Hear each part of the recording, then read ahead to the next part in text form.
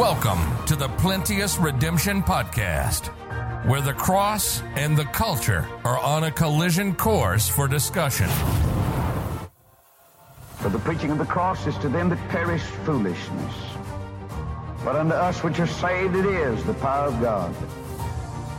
For it is written, I will destroy the wisdom of the wise, and will bring to nothing the understanding of the prudent. Where is the wise? Where is the scribe? Where is the disputer of this world? Hath not God made foolish the wisdom of this world? For after that in the wisdom of God, the world by wisdom knew not God. It pleased God by the foolishness of preaching to save them that believe. For the Jews require a sign, and the Greeks seek after wisdom, but we preach Christ crucified. Unto the Jews a stumbling block, unto the Greeks foolishness, but unto them which are called both Jews and Greeks, Christ, the power of God and the wisdom of God. Now, here's your host, Thomas Irvin.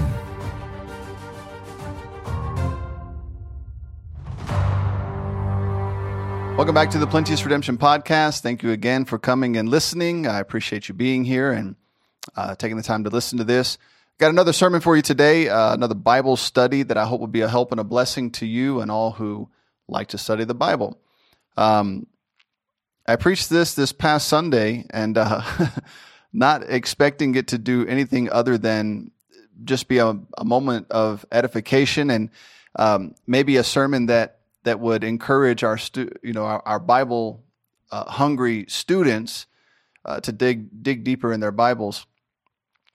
As it turns out, 3 people ended up getting saved. 5 people were baptized that day. It just ended up being a wonderful day in church. Now, I'm not suggesting it's because I preached this. When you hear the topic, you will probably agree. But it just the way God used everything that day. It was just a tremendous blessing. What a good day it was. So praise the Lord for it. Now, our topic is David's future reign. The idea is, before we get into it, that David himself will sit on his own throne, ruling over Israel in the future. So we're going to look at that. Now, I want to tell you how this came about, how this came to be. Recently, while teaching through the book of Daniel in Bible school, I briefly noted David's future reign over Israel in passing. It was just we didn't have time to stop and talk about it. I just mentioned it briefly and intended to move on. But in that class, I mentioned it. In that class, I mentioned several amazing ideas, prophetically speaking, that Scripture lays out. But it was David that caught everybody's attention. David's future reign seemed to cause much dismay among some Bible school students, not all of them, just a few. And some stayed after class and said, "We will hear thee again of this matter." They said, what's this babbler talking about? Now, to their credit, they heard something they were unfamiliar with or that appeared to be contrary to their currently held beliefs. And like the Bereans, they wanted verification from God's word. That's a good thing. That's not a bad thing. I'm not here to, this is not an opportunity to give those students a hard time. What they did was right. It was good.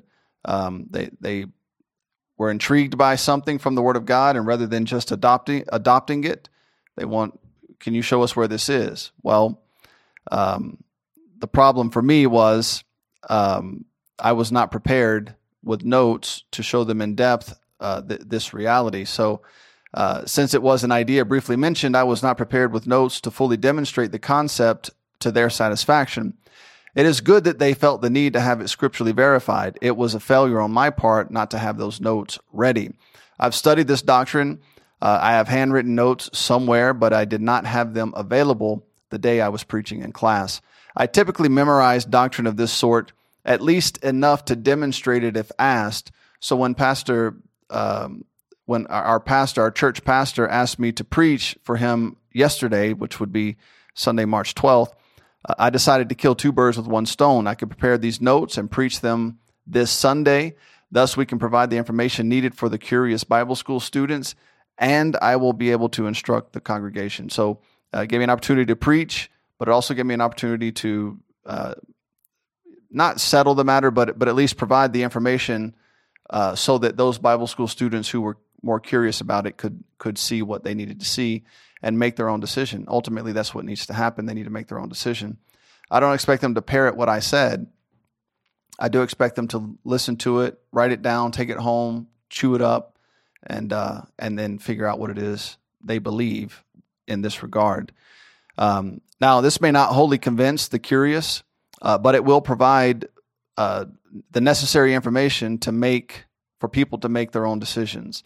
Now, I like to, when I'm preaching a sermon, especially something of this sort, I like to have a thesis statement. So this is it. Jesus Christ, at his second coming, will redeem Israel and bring order to the nation by establishing a governmental structure over which David will reign. Right? That's the future. The Lord's going to create a government. He's going to set it in order. He's going to establish it by judgment. And the order and establishment of that government will have a structure to it. And David will reign over Israel in that structure. All right, so we're going to start in Jeremiah chapter 30, verses 1 through 11. My notes do not have the verses I usually look them up ahead of time and paste them in the notes because the setup here with all the lights and everything that's going on, it's not conducive to having the Bible sitting here, which is what I prefer. I've got some ideas and plans in mind to change some things around so that I could better do that. But for now, I have to use a digital device. All right, Jeremiah 30. It is convenient. It's very convenient. But I prefer to have the book. I'm a bit more old school when it comes to that. I'm in a straight betwixt two right now. I greatly appreciate the convenience of having everything on a digital device that is synced in the cloud, and you can just grab it anywhere. In fact, one of the problems that I have, people often call me and say, "Hey, do you have notes on this or that?" Like, I do, but they're in handwritten notebooks, and so I'd have to type them up, and I just don't have time to do that. And so now that I do most of it, I have a combination of ways that I do things now. I do it both handwritten and digital, and I think it's important for me to do that. I know it's extra work, but it's good. It's helpful. It strengthens my resolve and my understanding. It makes me mull over it more and put it down repeatedly. And when you wrote it by hand, when you read it, you thought one thing. When you wrote it by hand, you thought another. Then when it's time to type it up, you're thinking through it even more. And so by the time it gets where it's supposed to be, if I've gone through that entire process, sometimes I have to rush depending on the situation. But when I get to go through that entire process, I know the doctrine better. I know the passage better. I know the ideas better. I've thought through them more, so I believe I'm a little more coherent and clear. And anyways, I like it. I like doing it that way. But I'm torn between the convenience of having everything on a laptop or a tablet versus the nostalgia and just my general comfort level with having the physical book and the physical notebook. I prefer that. So I've settled on a combination of the two that I think satisfies both. Now, that's not part of David's future reign. I just thought you might be interested in knowing that. So that's extra for you. All right, Jeremiah 30, we'll read verses 1 through 11. The word that came to Jeremiah from the Lord, saying, Thus speaketh the Lord God of Israel, saying, Write thee all the words that I have spoken unto thee in a book. For lo, the days come, saith the Lord, that I will bring again the captivity of my people Israel and Judah, saith the Lord, and I will cause them to return to the land that I gave to their fathers, and they shall possess it. And these are the words that the Lord spake concerning Israel and concerning Judah. So right off the bat, what's the context? Israel and Judah. That's our context. That's who we're talking about. That's who this pertains to. Not the church, not to Gentiles, not anybody other than Israel and Judah. Israel being the northern tribe or the northern kingdom, Judah being the southern kingdom, collectively, they make the nation of Israel, the 12 tribes of Israel. 10 were in the north, in the northern kingdom, called Israel. 2 were in the south, in the southern kingdom, called Judah. Together, they are the nation of Israel. That's who the Lord's talking to. All right. Now, when we're talking about David reigning and being king, he's their king. It's going to be over Israel. All right. So that's the context. I'm going to hammer that multiple times, because that's where that's where some, at least, maybe even a lot of the confusion comes in. People trying to put a square peg in a circular hole, and then they wonder why it doesn't fit. The reason some of this confusion comes in is because people don't distinguish between Israel and the church. They're not the same. The church didn't replace Israel. Israel will not replace the church. They're two completely different entities that God deals with in two completely different ways. All right. So just to state that from the onset, as I repeat repeatedly, Judah and Israel, they are the context. All right. Verse 5, for thus saith the Lord, we have heard a voice of trembling, of fear, and not of peace. Ask ye now and see whether a man doth travail with child. Wherefore do I see every man with his hands on his loins, as a woman in travail, and all faces are turned into paleness. Alas, for that day is great, so that none is like it. It is even the time of Jacob's trouble. Again, who is Jacob? Israel. Jacob is called Israel. The Lord is telling you here, this is all a reference to the tribulation. The tribulation is a time of Jacob's trouble. Not the church, not Gentiles, not anybody else. Jacob. Descendants of Abraham, Isaac, and Jacob. That's who this belongs to. That's who this is talking about. That's the context. It's unbelievably consistent every time it comes up. So it's up to us to just humble ourselves and submit to that. But he shall be saved out of it. For it shall come to pass in that day, saith the Lord of hosts, that I will break his yoke from off thy neck, and will burst thy bonds, and strangers shall no more serve themselves of him, but they shall serve the Lord their God, and David their king. Again, future, prophetic, after the tribulation, after Israel is saved, having gone through the tribulation, David will be their king, whom I will raise up unto them. All right. Now, one of the first things that people say is, well, David's dead. I don't understand how that's an objection to David's future reign. Yes, David is dead, but the Lord can raise him from the dead. There will be a future resurrection. The Bible speaks very clearly about resurrections of the dead and the Lord's ability and power over life in that regard. That's not an objection. That's not a problem for the Lord. David will be brought back, physical life. I mean, he's going to be alive and sitting on his throne. So that's something we have to look forward to in the future. Verse 10, therefore fear thou not, O my servant Jacob, Israel, saith the Lord, neither be dismayed, O Israel, for lo, I will save thee from afar, and thy seed from the land of their captivity. And Jacob shall return, and shall be in rest, and be quiet, and none shall make him afraid. For I am with thee, saith the Lord, to save thee, though I make a full end of all nations, whither I have scattered thee. Yet will I not make a full end of thee, but I will correct thee in measure, and will not leave thee altogether unpunished. All right, so the Lord's dealing with Israel's, that's the purpose of the time of Jacob's trouble, is to punish them. It's to deal with their transgression. It's to bring an end to sin and iniquity. That's all Daniel 9. You know, the Lord is dealing with their transgression and bringing it to an end. He's going to cleanse them of this garbage and their rebellion and all the things that they have spent their time doing against the Lord. He's going to bring all that to an end. Now, just a few things to look at here, and then we'll move on. Verse 3, we first learn this passage directly affects Israel. I know I said it already, but I'm going to say it again, just in case.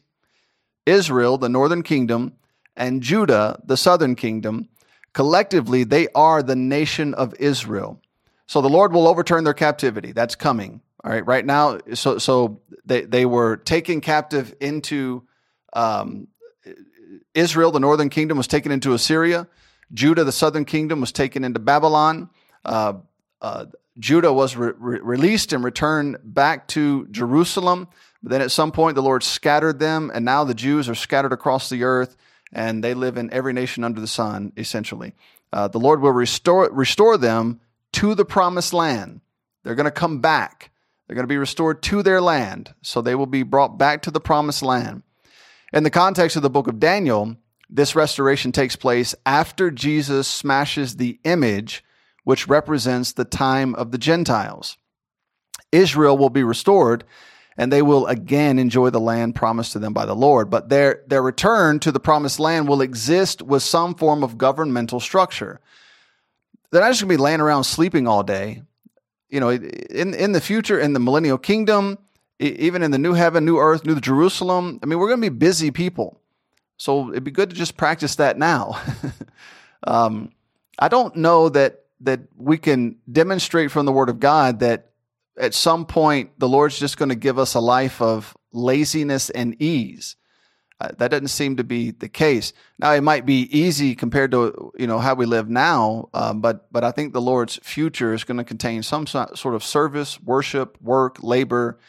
I mean, we have a working God, and I believe He's going to prepare us possibly to do the same. What will it be? Other than praising the Lamb, constantly, I don't know. I don't have any suggestions for that. That seems to be a good principle. The Lord expects us right now to be working people, and so I don't think that's going to change when we pass from this life to the next. So Israel will be brought back into their land, and they're going to serve under some form of governmental structure. We'll talk more about that a little bit later. Now, verse 4, the words that the Lord spake concerning Israel and concerning Judah. Once again, we see the context concerns Israel and Judah. We have to establish this because much of the confusion surrounding future events comes from failing, not just future events, so much doctrine. So many people are taken advantage of in the name of Christianity because they've never studied their Bible, and if they have, they haven't studied it in light of rightly dividing. And it makes a huge difference. You can fall for some silly things if you don't know how to properly divide your Bible, and you need to learn how to do that. Look, it's biblical instruction, rightly dividing the word of truth. You and I are told to study so that we can rightly divide, and it's not only pleasing to God, but it builds a foundation for you and I to be able to stand on, so that when something pops up, we can say, no, that's not right. I can show you why from the Word of God. Now, Israel's restoration and David returning to the throne all concern Israel's future. Not mine, not yours, not the church, not Gentiles. This is about David and Israel.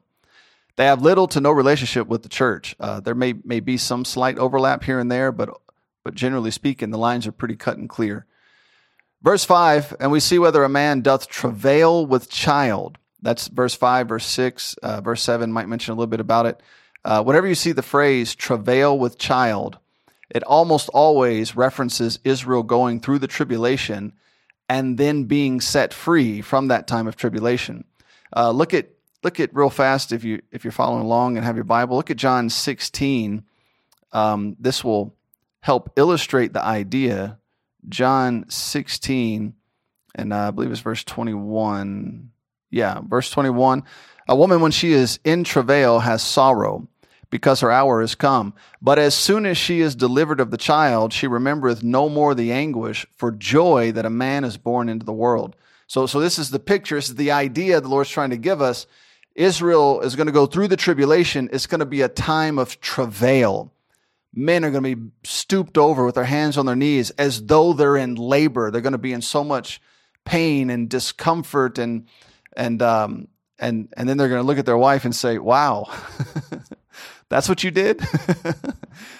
Maybe not, but the point is, the illustration is, the time of Jacob's trouble is a time of just sorrow, pain, discomfort, and the picture is a woman, when she is in travail, hath sorrow, because her hour is come. But as soon as she is delivered of the child, all right, so as soon as Israel is delivered, as soon as the Lord comes back, puts down their enemies, restores Israel. As soon as that happens, the travail is over. The trouble is over. The pain is over. They can now handle and go through and deal with their restoration and all the Lord has coming to them. So we see that in Jeremiah 30, but it's with reference to the tribulation and Israel going through the tribulation. And again, I said Israel because only Israel will go through the tribulation, not the church. The church will be gone. So anyways, that's the picture. That's the idea. This idea gives us the timing, pointing us to the tribulation and the second coming. That's the point of what the Lord is talking about here. Now, verse 9, they shall serve the Lord their God. So the Lord is maintaining his position as their God, though he's going to have someone else reign over Israel as the political leader. That will be David. So they shall serve the Lord their God and David their king. We've already established the context of this passage. It is the future restoration of Israel after the second coming of Jesus Christ. Now, this pertains to the book of Daniel, which I was teaching when this question came up, because we're in Daniel chapter 2, and that image in Daniel chapter 2 takes us from the time of Nebuchadnezzar, who is the head, all the way to the 10 toes, those 10 toes which represent 10 kings who will come up in the tribulation period. And then that stone cut out without hands is Jesus Christ, will come back, smash put down those 10 kings, smash the image, establish his own kingdom, and then turn the throne over to David. So that's what we have to look forward to. Now, if this is not the context, if the future is not the context, it's very confusing because Jeremiah lived long after David. So he's not prophesying. It doesn't work to prophesy backwards. That's not prophecy. The way it works is you prophesy about what's coming, and then it comes to pass, and everybody knows that you were a prophet sent from God. But if you look back and say, Hitler will take over Germany, that's not prophetic. All right, so obviously it's looking forward, and you want to make sure to keep that in mind. All right, now, we know this is future, which means the Lord will restore David as the king of Israel in the future. Israel and Judah will serve the Lord their God, and they will serve David their king.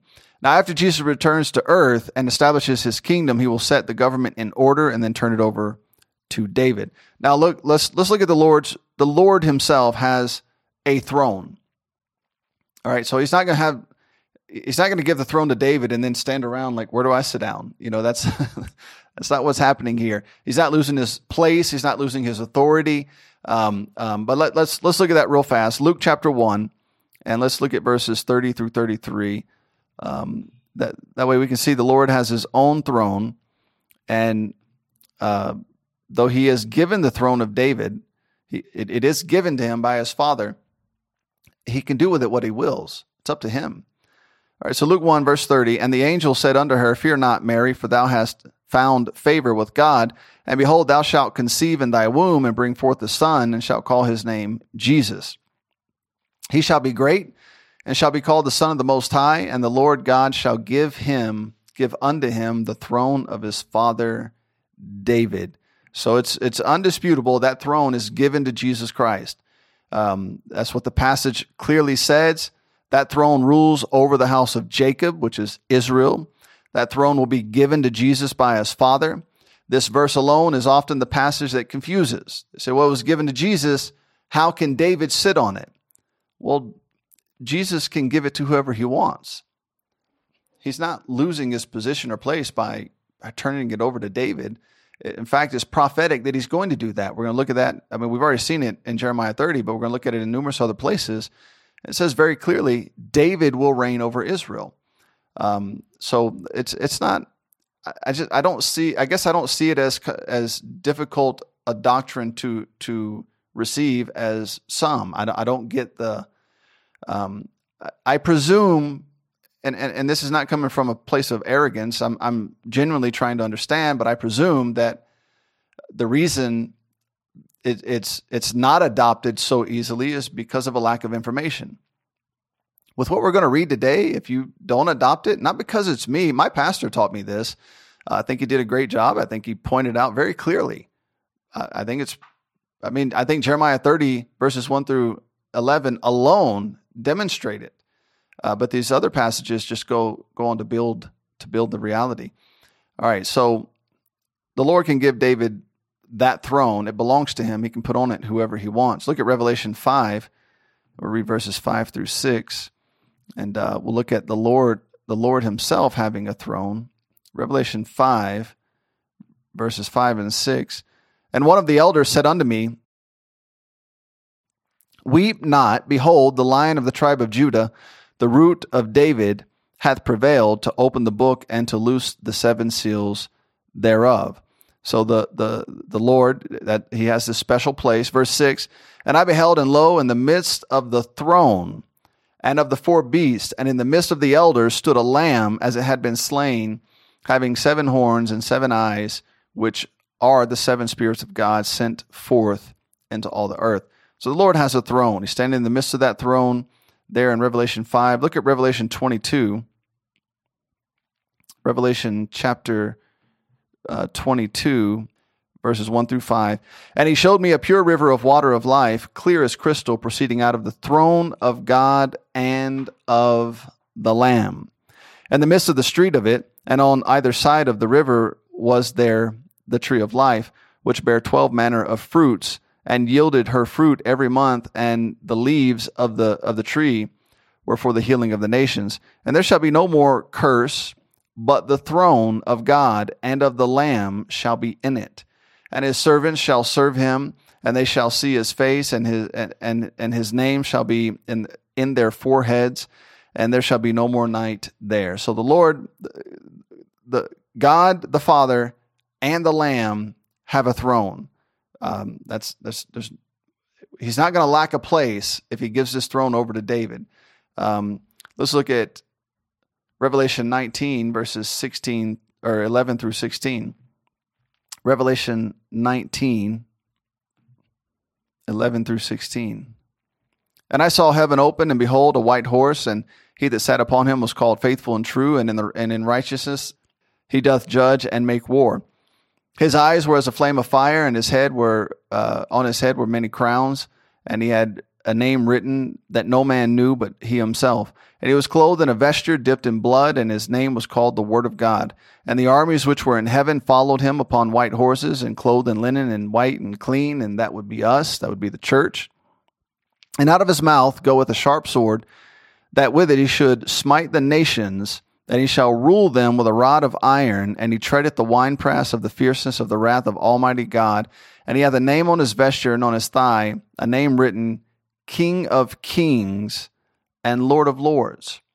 So at the time of his second coming, Jesus Christ is King over kings, and he is Lord over lords.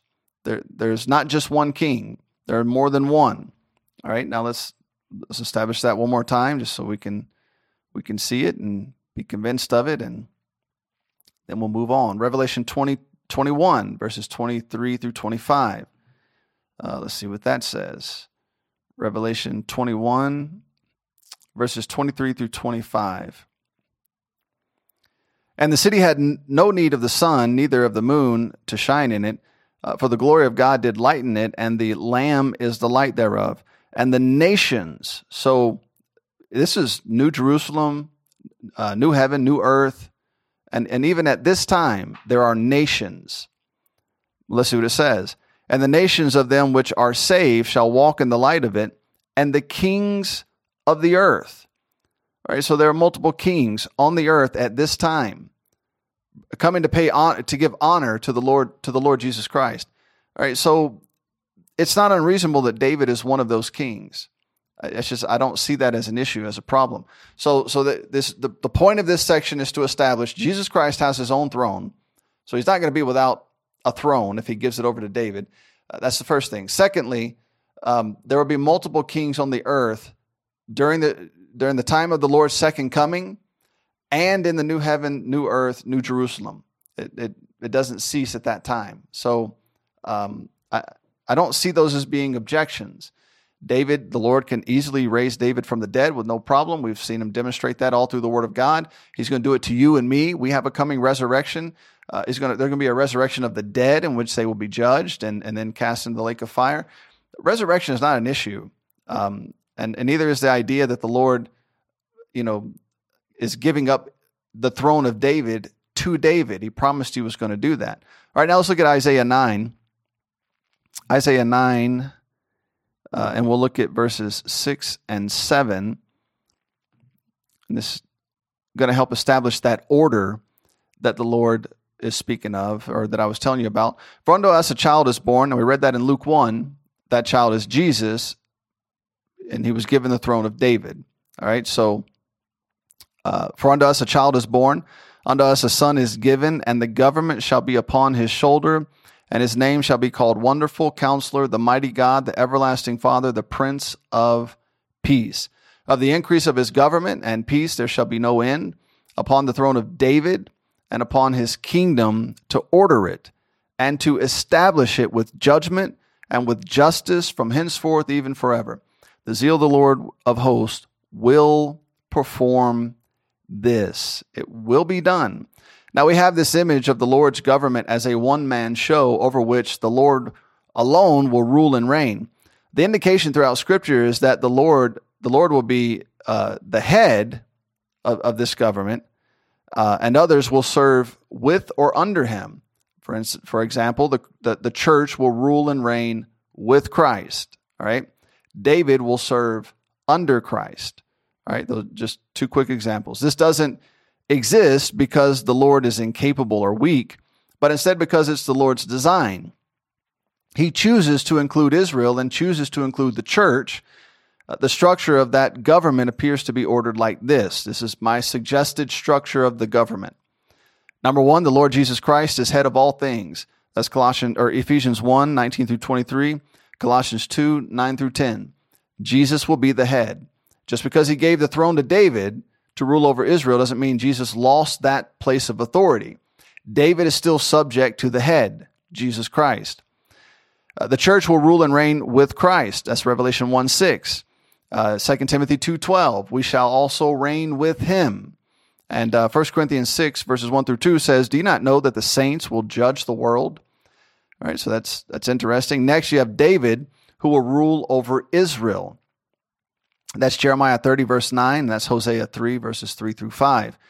He'll do that forever, by the way. Now, the apostles will judge the 12 tribes. That's Matthew 19, 28, Luke 22, 28 through 30.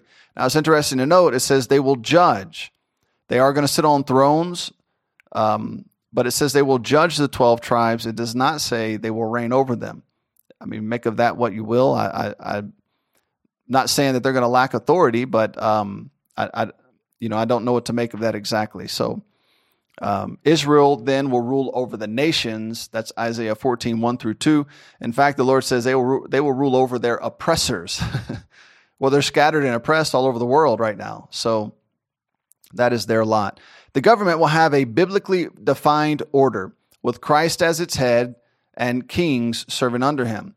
The Lord once left his throne to atone for sin.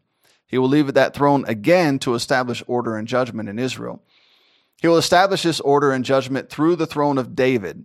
Once complete, at some point, the Lord will turn that throne over to David, and David will reign forever. The book of Isaiah is prophetically looking forward to the Lord's return. This hasn't happened yet, but the zeal of the Lord of hosts will perform it. You can bank on it. It's going to happen. It will be settled forever when Christ reestablishes David's throne. That's going to happen. There's no way around it. There's no question about it. It's going to happen. Now let's go to Ezekiel 34. Ezekiel 34, and we're going to look at verses 22 through 31. It'll be a lot of Bible reading, but that's okay. That's what you came here for. That's the important part. The less I speak outside of reading the Word of God, the better. The more edified you will be. Ezekiel 34, 22. Therefore will I save my flock, and they shall no more be a prey, and I will judge between cattle and cattle, and I will set up one shepherd. Who might that be? I will set up one shepherd over them, and he shall feed them, even my servant David. He shall feed them, and he shall be their shepherd. And I, the Lord, will be their God, and my servant David a prince among them. I, the Lord, have spoken it. And I will make with them a covenant of peace, and will cause the evil beast to cease of that day out of the land, and they shall dwell safely in the wilderness and sleep in the woods. And I will make them and the places round about my hill a blessing. And I will cause the shower to come down in his season, and there shall be showers of blessing, and the tree of the field shall yield her fruit, and the earth shall yield her increase, and they shall be safe in their land. All good stuff. And the Lord and shall know that I am the Lord, and I have broken the bands of their yoke and delivered them out of the hand of those that serve themselves of them. And they shall no more be a prey to the heathen, neither shall the beast of the land devour them, and they shall dwell safely, and none shall make them afraid. That was God's original intent if Israel had remained faithful, but they refused. Verse 29, and I will raise up for them a plant of renown, and they shall be no more consumed with hunger in the land, neither bear the shame of the heathen anymore. Thus shall they know that I am the Lord their God, and with them, and that they, even the house of Israel, are my people, saith the Lord God. And ye, my flock, the flock of my pasture, are men, and I am your God, saith the Lord. So, that's pretty self-explanatory. The Lord will be their God. David will be their prince. Now, the word prince in the Bible almost always refers to a king. It almost never refers to a king in waiting, as we're accustomed to using it. In the Bible, when it refers to a prince, if you look at the context, 99.9% of the time, it's talking about someone who already has that political power. And so David is called their prince. He's also called their king. We'll see it in just a moment. Look at Ezekiel 37. It's going to put the two together. The king is the prince. And we'll see that. Ezekiel 37, verse 15 through 25. So let's go to Ezekiel 37, and we'll look at verses 15 through 25. 37, 15. The word of the Lord came again unto me, saying, Moreover, thou son of man, take thee one stick and write upon it for Judah, and for the children of Israel, his companions. Then take another stick and write upon it for Joseph, the stick of Ephraim, and for all the house of Israel, his companions. And join them one to another into one stick, and they shall become one in thine hand. And when the children of thy people shall speak unto thee, saying, Wilt thou not show us what thou meanest by these? Say unto them, Thus saith the Lord God, Behold, I will take the stick out of Joseph, which is in the hand of Ephraim, and the tribes of Israel, his fellows, and will put them with him, even with the stock of Judah, and make them one stick, and they shall be one in mine hand. And the sticks whereon thou writest shall be in thine hand before their eyes, and say unto them, Thus saith the Lord God, Behold, I will take the children of Israel from among the heathen, whither they be gone, and gather them on every side, and bring them into their own land, and I will make them one nation in the land upon the mountains of Israel, and one king shall be king to them all, and they shall be no more two nations. So he's this spread out, two kingdoms, and then people spread across the nations. He's going to make them one nation again. He's going to bring them back together. Make them one nation in the land upon the mountains of Israel, and one king shall be king to them all, and they shall be no more two nations, neither shall they be divided into two kingdoms any more at all. One nation with one king. Who will that king be? Neither shall they defile themselves any more with their idols, nor with their detestable things, nor with any of their transgressions, but I will save them out of all their dwelling places wherein they have sinned, and will cleanse them, so shall they be my people, and I will be their God. And David my servant shall be king over them. That's the point. You can read the rest of this. It goes all the way down to verse 28. David will be king. I mean, most Bible believers believe all the prophetic information about Israel's future, going through the tribulation, dealing with the things they're going to have to deal with. Why would you leave out the reality that David is going to be their king and rule over them? It seems pretty clear to me. In fact, we're going to look at it one more time, one more verse, Hosea 3, verses 4 through 5. And then I will sum it up, and we will be done with this. Hosea 3, and verses 3 through 5. And I said unto her, Thou shalt abide for me many days. Thou shalt not play the harlot, and thou shalt not be for another man, so will I also be for thee. For the children of Israel shall abide many days without a king. Now, what you're about to read is a description of Israel in the time of the Gentiles until Jesus comes back and establishes his throne. They'll abide many days without a king, without a prince, and without a sacrifice, and without an image, and without an ephod, and without a teraphim. Afterward shall the children of Israel return and seek the Lord their God, and David their king, and shall fear the Lord and his goodness in the latter days. Now that term, the latter days, is always a reference to Israel going through the tribulation and the second coming of Jesus Christ. They belong together. They go together. It's important. And so that's the connection there. Now let's wrap this up. This is the actual passage, Hosea 3, that caused me to bring up this idea in Bible school. We were discussing the image of Daniel 2, which represents the times of the Gentiles. During this period, the Jews will have no king, no prince, no sacrifice. These things will not be restored until the Lord himself smashes that image and brings an end to Gentile powers. The term latter days refers to Israel in the tribulation. They will again seek the Lord and David, whom the Lord identifies as their king. He will be king over Israel and reign forever. Now, we started with the thesis statement. Let me end with it. Jesus Christ at his second coming will redeem Israel and bring order to the nation by establishing a governmental structure over which David will reign. I believe what I have shown you bears out that reality. Now, again, like I told the Bible school students, it's up to you to take this information and do what you want with it. I don't think it's a point of fellowship necessarily. I don't think it's a point of argumentation. I don't think we need to fight over it. If you've got a different idea, send me an email. Great. I'll look at it. But I think what we've seen is pretty clear. The Lord will return. He will establish the government, order the government, establish it in justice and in judgment. And then he's going to turn it over to David, and David will reign over Israel. Israel. The time of Jacob's trouble, Israel. The tribulation, Israel.